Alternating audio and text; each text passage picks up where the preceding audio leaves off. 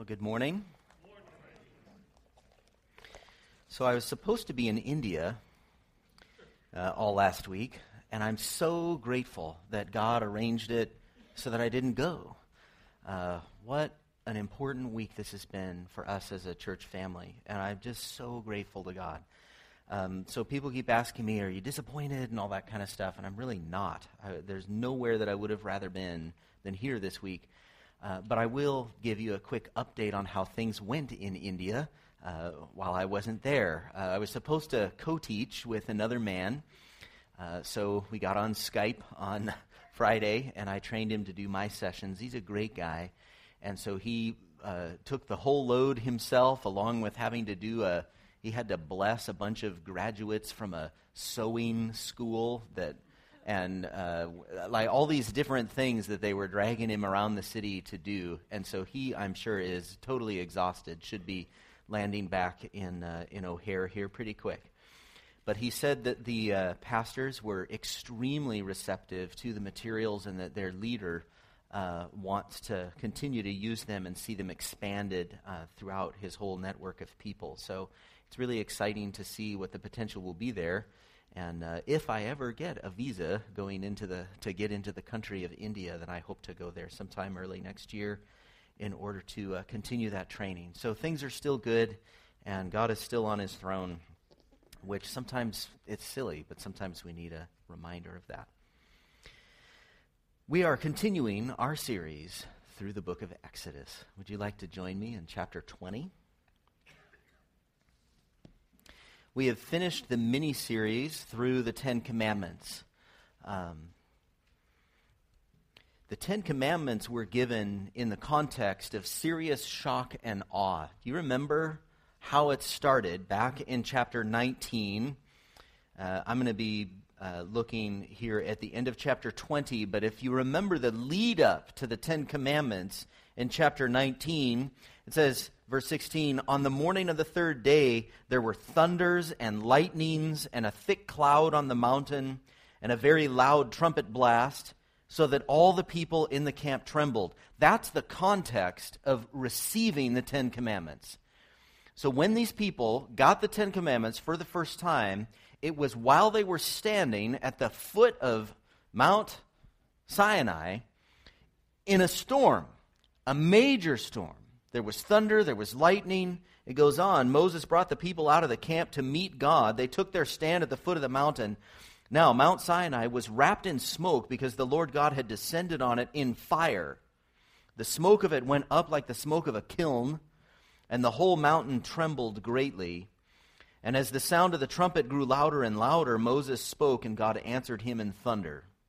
So that was the context of receiving the Ten Commandments. These Ten Commandments came in the midst of almost a natural disaster. This was a major storm, and not just a storm, but you've got fire and smoke. It was a really amazing visual that was happening at this moment. Back in verse 20, after the Ten Commandments, here's a people. They're still standing down at the bottom of this mountain. And verse 18, Exodus 20, verse 18 says, now when all the people saw the thunder and the flashes of lightning and the sound of the trumpet and the mountain smoking, the people were afraid and trembled, and they stood far off. So you've got to imagine this. What an amazing event. I remember driving through a really big storm when I was a child. We were on a family vacation, and we were in one of those old VW vans. What were those called? It wasn't a Vanagon. It was before Vanagon. It was just like a bus. Yeah. It was even before the Vanagon. It was an old VW bus, with linoleum on the floor, and you could walk around, no seat belts and everything. It had a refrigerator in it. It was awesome. And I still remember the smell of that van. You could see the ground. You could see the pavement going underneath through little holes in the floor of that van. And so here we are, and I'm guessing that we were in the middle of Nebraska or something like this, because it was completely flat, and it was dark at night, and thunder was striking all around us. You could see lightning striking all around us, and thunder and super heavy wind, and this bus, was just getting tossed around because the The wind was very intense, and 35 years later, I still remember it pretty clearly. I remember, things that my mom was saying and that kind of a thing, because it was a disturbing moment. It was an intense storm. It would probably be fun if we were able to share storm stories here, because probably a bunch of you have more interesting storm stories. Libby and I lived in Chicago. We had to go into the basement once, and the air pressure from that storm was hurting our ears. And, when we finally came out after that storm, there were trees that were down all around our house and things like this. So this is the kind of thing that they were experiencing when the Ten Commandments were delivered. That's interesting, isn't it? Because we usually think of the Ten Commandments, and we think about them written on little tablets and stuff, and, picket and stuff, so that they'll be put up at the local courthouse and all of that kind of thing. And we forget what they really are and how they were really delivered. So here they are, and they're standing in a storm. And Moses goes up the mountain to get the Ten Commandments. Very intense scene. And just basic shock and awe. This is God's version of shock and awe. Reminds me of Psalm 29. Let me just read this to you. Just let this psalm happen to you. It's an amazing psalm. The voice of the Lord is over the waters. The God of glory thunders. The Lord over many waters. The voice of the Lord is powerful. The voice of the Lord is full of majesty. The voice of the Lord breaks the cedars. The Lord breaks the cedars of Lebanon. Can you imagine that? The voice of the Lord going through some kind of forest or woods full of cedars, and they're all splintering apart because God has said something. It says, He makes Lebanon to skip like a calf and Sirion like a young wild ox. The voice of the Lord flashes forth flames of fire. The voice of the Lord shakes the wilderness. The Lord shakes the wilderness of Kadesh. The voice of the Lord makes the deer give birth and strips the forest bare, and in his temple all cry glory. It's an amazing psalm. And I think the psalmist is reminded of what happened at Mount Sinai. The voice of God described as the loudest, most powerful thing that anybody's ever heard, that you could ever experience. And then what is with the trumpet? Have you noticed how many trumpets appear in this passage? And no human being is blowing a trumpet here, because they're all freaking out at the bottom of this mountain, watching the smoke, watching the fire, watching the thunder and the lightning, and this incredible display of God. And yet there's this really intensely loud sound that they're saying sounds a lot like a trumpet. They're saying it sounds like a trumpet. It sounds like a shofar. We see the same thing at the second coming of Christ. In Matthew 24, Jesus is telling us what that'll be like. Then will appear in heaven the sign of the Son of Man, and then all the tribes of the earth will mourn, and they will see the Son of Man coming on the clouds of heaven with power and great glory, and he will send out his angels with a loud trumpet call, and they will gather his elect from the four winds, from one end of heaven to the other. Prophets talk about that as well, that the Messiah is going to come with the sound of a trumpet. Just some really loud, like kind of the end of a basketball game times 50 type of a sound. It's over, and here comes Jesus. Storms and loud, wild sounds happen all throughout the Bible, and they seem to be connected to very important events in the Bible. I think there are 4 earthquakes in the book of Revelation, but it's hard to figure out if it's a cyclical type thing or if they're referring to the same earthquake in different places. But earthquakes are mentioned in 4 different places in the book of Revelation, and the biggest one is at Armageddon, the final battle, Revelation 16, and there were flashes of lightning, rumblings, peals of thunder, and a great earthquake, such as there had never been since man was on the earth. So great was that earthquake. There was also an earthquake when Jesus died on the cross, if you remember that. Jesus cried out again with a loud voice and yielded up his spirit. This is Matthew 27. And behold, the curtain of the temple was torn in two from top to bottom, and the earth shook, and the rocks were split. So there are these trumpets and earthquakes and thunder that happen at many parts of the Bible, especially these important events. natural disasters occurring and somehow intensifying the event, God drawing our attention to the importance of that event, reminding us that He is great. In fact, this may even be God's purpose for creating storms and natural disasters. It may be that the reason that such things exist, we all know what a storm is, we all know what thunder is, and so on. It may be that the reason God does that is so that He can teach us things about Himself. Romans 1:20 says, "For His invisible attributes, namely His eternal power and divine nature, have been clearly perceived ever since the creation of the world in the things that have been made." You see, creation teaches us about God.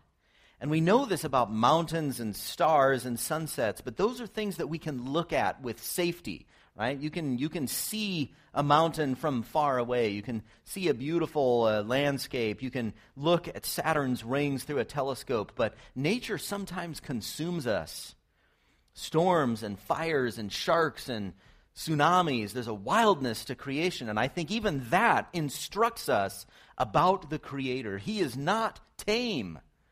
He is awesome. We see this especially at the crucial moments of history. Sinai, the crucifixion. There was something weird that happened even at the resurrection, some kind of an earthquake that resulted in the stone being moved away. We see it at the second coming. We see it at Armageddon. So what are the implications of this? Natural disasters, earthquakes, big displays of nature function as a theology class for us. And I would argue that theology is always meant to be visceral, and it helps us when God does this. When we tie the doctrine that could be just in the dusty books to what we see and learn about God in nature, it allows theology to become visceral. Visceral theology. The viscera is, the stuff in your gut, the organs and things like that. And God intends for doctrine and theology. Wow, there's crazy stuff going on in the building here, isn't there? God intends for theology and doctrine to be experienced viscerally, not cerebrally. We do need to think hard about doctrine and theology. We do need to know God, and there's a complexity to it and so forth. But it needs to go from our head deep into our bellies. We need a visceral theology, and I think God does this several times throughout the Scriptures, especially during these important events, so that we understand certain things about Him. And the Israelites get it. They respond exactly how any normal human being would respond. They're standing at the base of this mountain. They get the 10 Commandments. You've got all this stuff going on. And they respond in a very normal and healthy way in verse 18. Now, when all the people saw the thunder and the flashes of lightning and the sound of the trumpet and the mountain smoking, the people were afraid and trembled, and they stood far off. So you can see them, they all gathered, and they're all here, and they're seeing this stuff, and they're backing up. They're like, whoa, whoa, whoa, whoa, as they're getting the 10 Commandments. And they said to Moses, "You speak to us, and we will listen, but do not let God speak to us, lest we die." So their response to getting the 10 Commandments is, don't let this God come anywhere near us, because He's going to kill us. What we've just seen as this display of God's awesomeness is so disturbing. You go talk to Him. You go talk to Him, because we don't want to talk to Him. If we come into contact with this God, we're going to die. And so they were so terrified they didn't even want to talk to God. Now that is an understandable response to what they've seen. They're shaking, they're backing up, and they're asking for a mediator. They want Moses to speak to God instead of them. And down in verse 21, Moses agrees. Verse 21, the people stood far off while Moses drew near to the thick darkness where God was. They've learned an important thing about God here, that God is so holy and so great that He cannot be approached without dying. We are sinners, and we cannot approach God without dying unless we have a mediator. We need somebody to make it possible for us to come into God's presence, because we're sinners. And this is the God that we're trying to interact with, this incredible God where they were told, look, here are some boundary lines. If anything goes across this boundary line, including a goat, it's dead. Because the holy, one, true, awesome, glorious, majestic God is taking up residence on this mountain for a moment, and so nothing can come near this unless Moses goes up, and you got a mediator. And this is a role that Jesus would fill in the New Testament. More on that in just a few minutes. But Moses is explaining something more. So they're learning, they're in a theology class, this incredible natural disaster type thing that's happening here is a theology class for them. And they've got a couple of things they need to learn. And one thing that they're learning, and it's a good thing they're learning, is they need a mediator. Like, we don't want to talk to God, we need a mediator. So immediately they learn something really interesting. But they're missing the key thing. Moses tells them exactly what they need to learn. So they're going to get, let's say it's a class, they're going to get about a C on the exam. Because they've got something, but they don't have everything they need to have. They don't have the A-level response to what's going on here. Moses says to the people in verse 20, "Do not fear, for God has come to test you, that the fear of him may be before you, that you may not sin." Let me read that again. God has come to test you. In other words, all this thunder and the smoke and fire and all this kind of stuff, it's a test. It's a test. And the idea here is that you would realize that God is so great that you would fear him and then come to the conclusion, I better not sin. I better not sin because God is holy. So that's the class. That's the theology class. That's what needs to be learned here. God has come to test you, that the fear of him may be before you, that you may not sin. So we're back to the idea of a theology class. Their response is, we need a mediator, we don't want to talk to him. But they need to go further. They need to get to the A level, and they need to say, we better not sin, because we're in the presence of a holy God. It's concerning that they don't go to that next level. And you might say, well, you're reading into that. How do you know? Well, think about this. What the first two commandments are, don't have any God before me and don't make any idols. And he reminds them of that in right here, Exodus 20, verse 22. The Lord said to Moses, he's going to review the 10 commandments now for chapters and kind of elaborate on them. So at one point he says, don't steal in the 10 commandments. Then in some of the chapters that follow, he's going to have whole chapters on property rights. So he's expanding on it. And here he begins again in verse 22. You shall say to the people of Israel, you have seen for yourselves that I have talked with you from heaven. You shall not make gods of silver to be with me, nor shall you make for yourselves gods of gold. This is basic review of what you just got. What is the first thing that they do after they got the 10 commandments and Moses was gone for a little while? They made a golden calf. They broke the first two commandments and the review, like the review lesson. They've even had the review lesson in their theology class here. And they break it. They fail their theology class pretty quick after taking the class. In the next paragraph here in Exodus, God gives them more instructions. Verse 24, he says, an altar of earth you shall make for me and sacrifice on it your burnt offerings and your peace offerings. You see, they probably have ideas in their mind of what religion ought to look like. They would like to worship God in a certain way, and they understand what an altar looks like, and they understand what this and that looks like. And God is basically saying, look, this is how you're going to worship me. No, hang on. This is how you will worship me. First of all, you will worship me and no other God. Second, here is how you will worship me. And he says, an altar of earth you shall make for me, and sacrifice on it your burnt offerings and your peace offerings, your sheep and your oxen. In every place where I cause my name to be remembered, I will come to you and bless you. If you make me an altar of stone, you shall not build it of hewn stones. For if you wield your tool on it, you profane it, probably because that's what other religions did. So Les would have loved this, right? Because you could have just taken original rocks, not chopped in any kind of piece, but spend the time to make this altar and fit these natural rocks together in such a way that it creates your altar, because you're not going to be chopping them. We don't want bricks, which is unfortunately how every artist makes the altar, right? When you see altars, probably not. But I can't do anything about it. Don't touch a stone with a hammer, right? No tools. No tools involved here, right? We don't want anything ruining these rocks. We want to put them all together in just the way that they need to be, but don't touch them with a tool. Amen.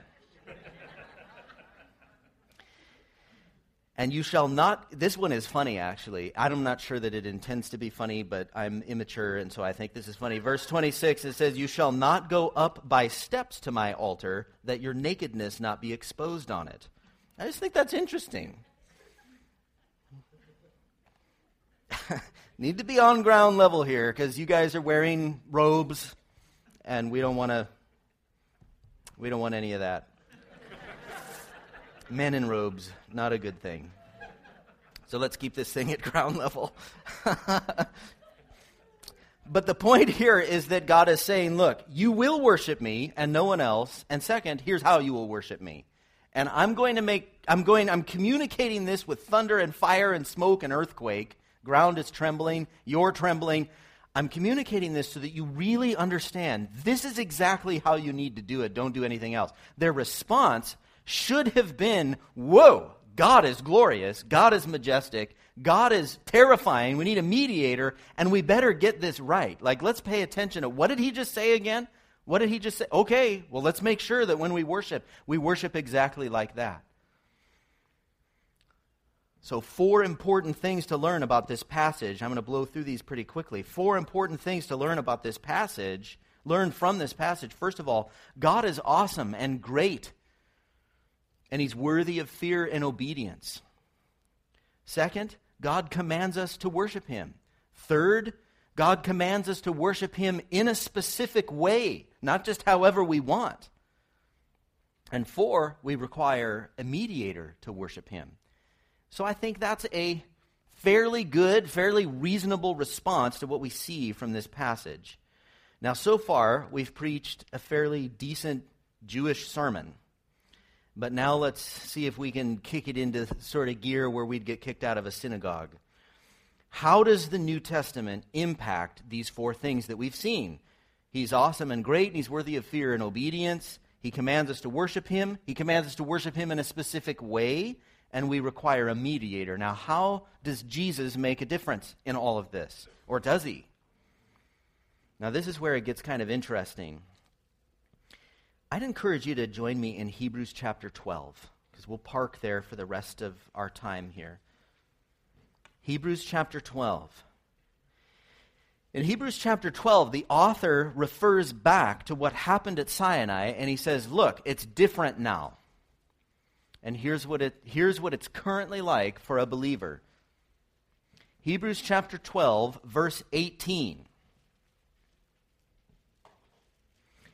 In Hebrews 12, verse 18, the author says, for you have not come to what may be touched, a blazing fire and darkness and gloom and a tempest and the sound of a trumpet and a voice whose words made the hearers beg that no further messages be spoken to them. He's obviously referring to Sinai there, the giving of the law. Exodus 20, right where we're parking here, right where we've been for the last few months. This is what the author of Hebrews is referring to.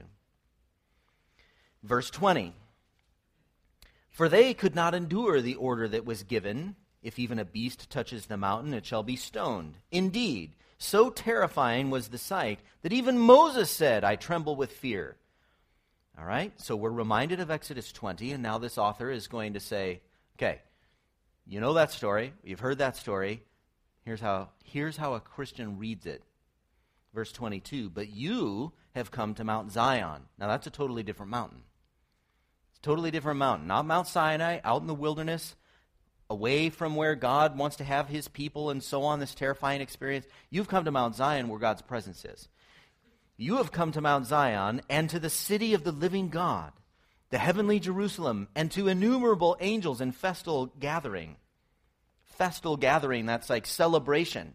Okay? So the first mountain is surrounded by smoke and fire and lightning and earthquake, and everybody's terrified. Now, as Christians, we're approaching God in the context of a celebration. So it's not terror, but joy. It's a totally different scene.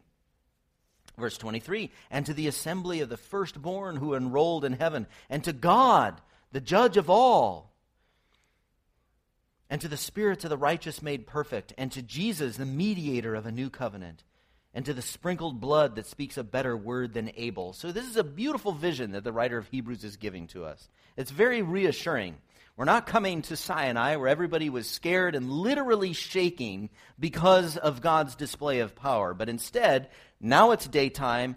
We're surrounded by angels who are celebrating. We're surrounded by this great host of witnesses who have gone before us. It's this amazing place where God's presence is, and we're walking right into his presence. It's this incredible thing. Two powerful visuals here. The first visual being Sinai, and the second visual being Zion.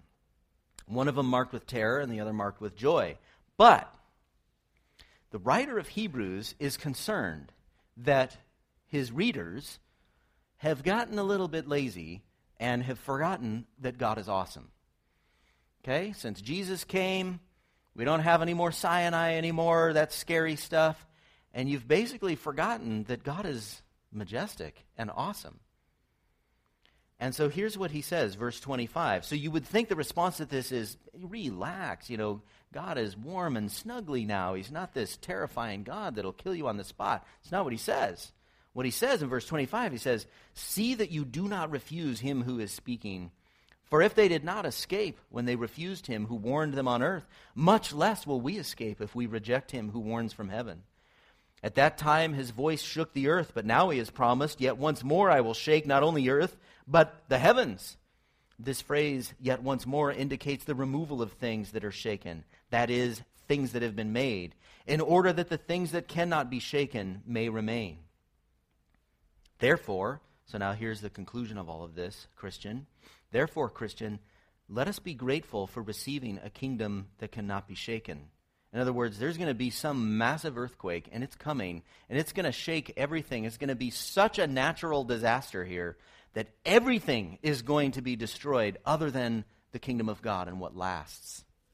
And again, read through, do a little search for earthquake in the book of Revelation, and you'll constantly see cities falling, cities breaking into pieces, people dying, and so on. And at the end of all of it, you have the new heavens, the new earth, the new Jerusalem. So, therefore, let us be grateful receiving a kingdom that cannot be shaken, and let us offer to God acceptable worship with reverence and awe, for our God is a consuming fire. So sometimes people will say that the God of the Old Testament is, this angry God who kills people and it's terrifying and so on. The God of the New Testament, he's just all squishy and happy and really easy to interact with him. It's the same God. Same God. The only difference is that there's a better covenant and there's a better mediator. So the covenant in the Old Testament has to do with the law. Obey the law, and you'll be on good terms with me. Covenant in the New Testament has to do with grace. Repent for your sins, put your trust in Jesus Christ, and you'll be forgiven and reconciled to God. Totally different arrangement, totally different terms of how to interact with God. So we've got a better covenant, and we've got a better mediator. It's not just Moses, some guy, a sinner himself, walking up into the clouds, getting some stuff and coming back down. But we have Jesus Christ. Jesus Christ is our mediator who's able to grab us by the hand so that we can boldly approach the throne of God. So that's the difference. It's not that God himself changes, because God doesn't change. It's the same God. We are approaching exactly the same God, the one who was at the top of that mountain that was on fire with smoke and the lightning and all of the rest. Same God. It's just we're able to approach him with a better covenant on better terms, and we're able to approach him with a better mediator, one who is able to completely forgive us for our sins so that we can boldly approach this awesome, glorious, and majestic God without any fear that he's going to kill us. See, the terms of the gospel are that if I repent for my sins, he cleans me from my sins so that I can come into the presence of a holy God. The reason that we can't come into the presence of a holy God is because we're sinners.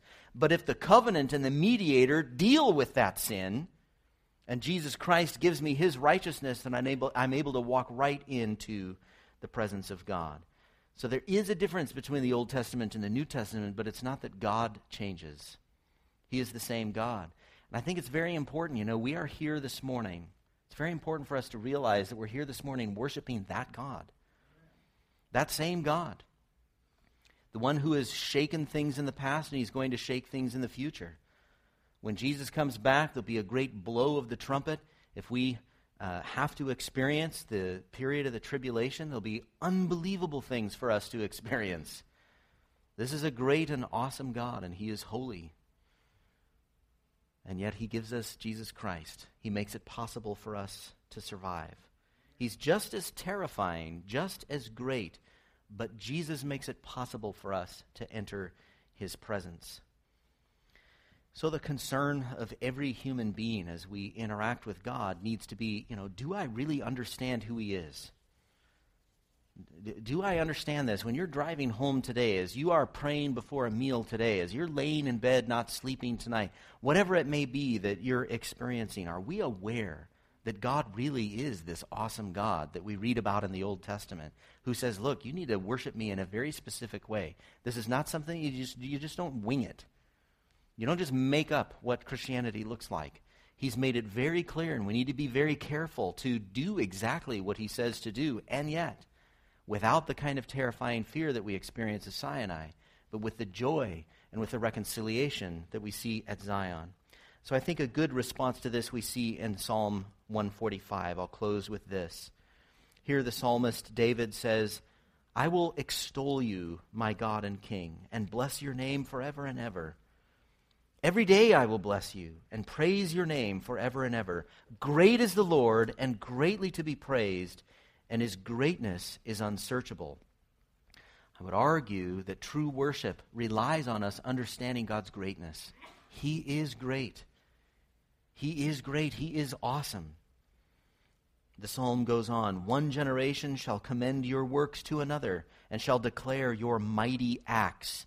Very important for us to pass along these truths about God, these stories about what God is really like, so that children and future generations and new converts can understand what it means to worship God. We are coming into his awesome presence. On the glorious splendor of your majesty and on your wondrous works I will meditate. That's important. I've said that to a few of you from time to time, that perhaps your issue is a worship problem, and that what you need to do is go to places in Scripture like creation, like the Exodus, in order to remember that God is great, because at this point your problems are overwhelming you and you're having a question of whether or not you want to continue obeying God. So remember here's David saying, on the glorious splendor of your majesty and on your wondrous works I will meditate. They shall speak of the might of your awesome deeds, and I will declare your greatness. They shall pour forth the fame of your abundant goodness, and shall sing aloud of your righteousness. The Lord is gracious and merciful, slow to anger and abounding in steadfast love. The Lord is good to all, and his mercy is over all that he has made. You see, here's David, the great king, the great shepherd, and he's got a visceral theology. He's not just teaching a doctrine class saying, here's the majesty of God, here's what majesty means. It means greatness, it means holiness, and let's memorize this for the test. What he's doing is he's viscerally responding to what he knows about God, thinking through the great stories of the Old Testament to remember what God is like, who he is like. Whoa, if that's really what God is like, then what are the implications for what I'm doing with myself? Right now, I better make sure that I'm paying attention to worship him, because my God is a consuming fire. All your works shall give thanks to you, O Lord, and all your saints shall bless you. They shall speak of the glory of your kingdom and tell of your power, to make known to the children of man your mighty deeds and the glorious splendor of your kingdom. Your kingdom is an everlasting kingdom, and your dominion endures throughout all generations. That's only half the psalm. The rest of it is good. So let's remember how the Ten Commandments were given. God is a great and awesome God. These are not just cerebral things that we need to remember and hopefully keep in mind if we're in a situation that calls for those ethics. This isn't an apologetics class. This isn't just a doctrinal experience. But God intends for his theology to be experienced viscerally, to be responded to with worship, with right worship, not just winging it however we want, but carefully worshiping and following God. Let's close in prayer. Lord God, you are mighty and awesome. You are more powerful and you are greater than we can imagine. But God, I do pray that you would expand our imagination. Help us to know you better. Help us to know you more fully. Reveal yourself to us so that we can worship you in spirit and in truth. We pray this in Jesus' name. Amen.